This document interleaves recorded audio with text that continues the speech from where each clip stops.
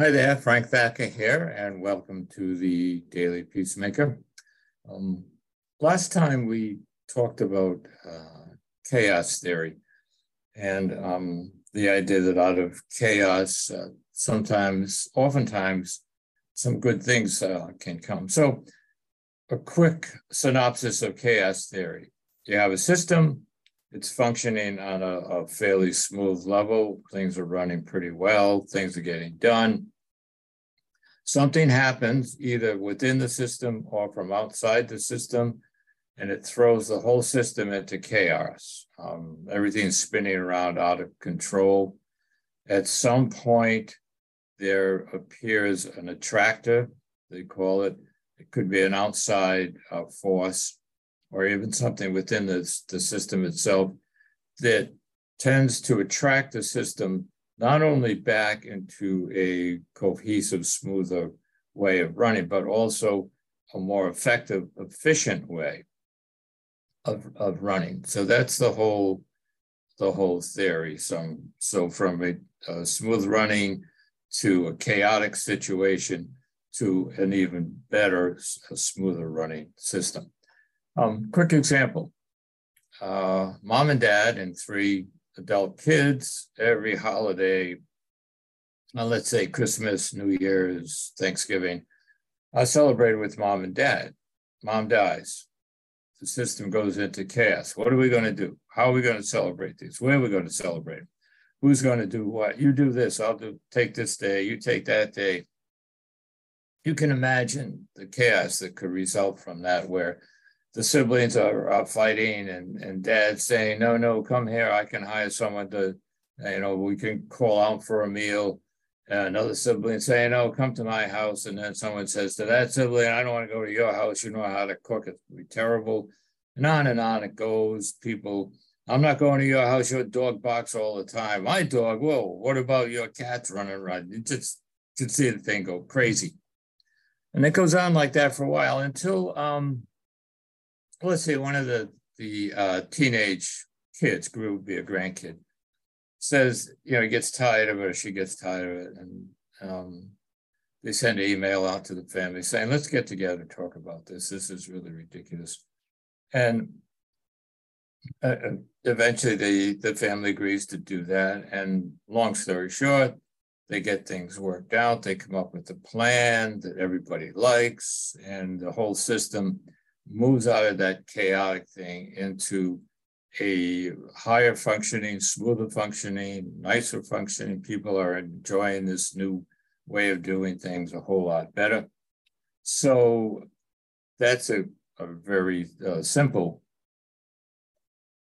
example of chaos theory. So let's jump to a really big system, namely humanity.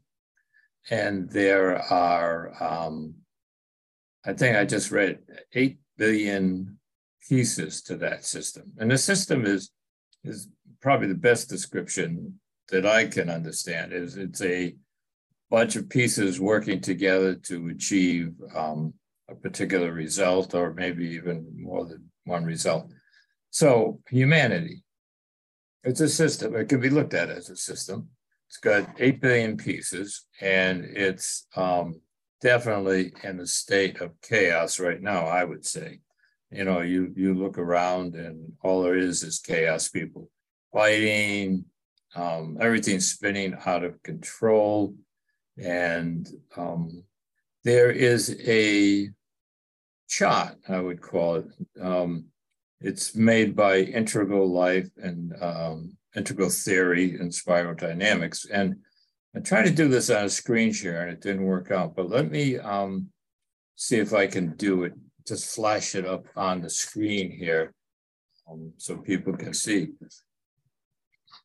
So you can see it's attitudes of development. It's sort of a chart of how humanity has evolved over the years. So on the bottom there, it's red, and it describes each one. And that was about 250,000 years ago that they started doing this. And so we're kind of, it goes all the way up to really totally integral system. And we're probably somewhere in the orange green stage. So for people that are listening, can't see that, or if you want to get your own copy, if you go to dailypeacemaker.com, there's a drop-down list, and in the resource page, there's it's called Integral Theory Spiral Dynamics. You just click on that and it'll bring up this document here, and you can just download it. And there's a lot to it, and I might do a podcast on that, because I find it really helpful in understanding what's going on, both in the world and also within yourself. So we're at the green-orange level where, and that's probably been around for the last 150, 200 years. And one of the points is that when you look at a level, it's kind of where the center of gravity is for most humans. It doesn't, obviously there's bumps and bruises and all of the things going around the world. But in general, at the green and orange level, people are fairly rational. Truth is valued, science is valued. People tend to get along, they tend to respect each other. And the system, if you look back, excuse me again, over the last 100, 150 years, things were pretty smooth running. Yes, there were wars and calamities, but in general, compared to now, things are going pretty well, pretty smoothly. So then what happened? Where did this chaos come from? Was it something in the system? Was it something outside the system? You can look at things like the whole climate change, not whether it happened or did not, all that argument, but the fact that the environment is tremendous storms, hurricanes, snowstorms, forest fires, tornadoes, all that stuff. There's COVID, the spread of diseases in general. There's the whole issue with immigration. So those kind of, and from my perspective, causes one of the many things, or three of the many things that cause the system to go in chaos. And it would definitely in chaos now. So the question then becomes, can we move out of that chaos to a higher level of functions, which on this chart would be what they call integral, where there is a deeper level of connectedness between people, a deeper understanding of the planet on which we live. It's more about cooperation than competition. It's focused on people helping each other live a more productive, wholesome, safe life. And so, can we get there? I think we can. And let me spin it back to us, individual, everyday people. We're one of 8 billion pieces or parts of the system. So you say, I'm not going to do much about that. I'm not going to make much of a difference. And I don't think that's true, because there's this other thing that I'll talk about in another episode called the tipping point, which is when in a system, when a certain percentage of the pieces start to act in a particular way, the system then moves out of that chaos into a higher functioning. And it's not like 51% has to be to achieve that tipping point. It's a lesser percentage, I forget, maybe 10 or 20. So a lot depends on the individual parts of that system, namely you and I. So a couple of things that occurred to me as to what could we do. Well, for sure, one is inner peace, developing our own inner peace. And if you, let me put a plug in here. If you go back, I think episode 2 that we did was on inner peace, and there's some pretty good stuff in there, I think. So that's key, getting centered yourself, so you're not knocked into chaos with different things going on. I think another thing is listening. When you are talking with someone that has differences, really listening to them. Another plug, I think, episode 10, we did a podcast on listening, and you might want to listen to that. So that's, and then the other thing is learning to live nonviolently, which is a daily practice where we ideally grow less violent today than we were yesterday. And there's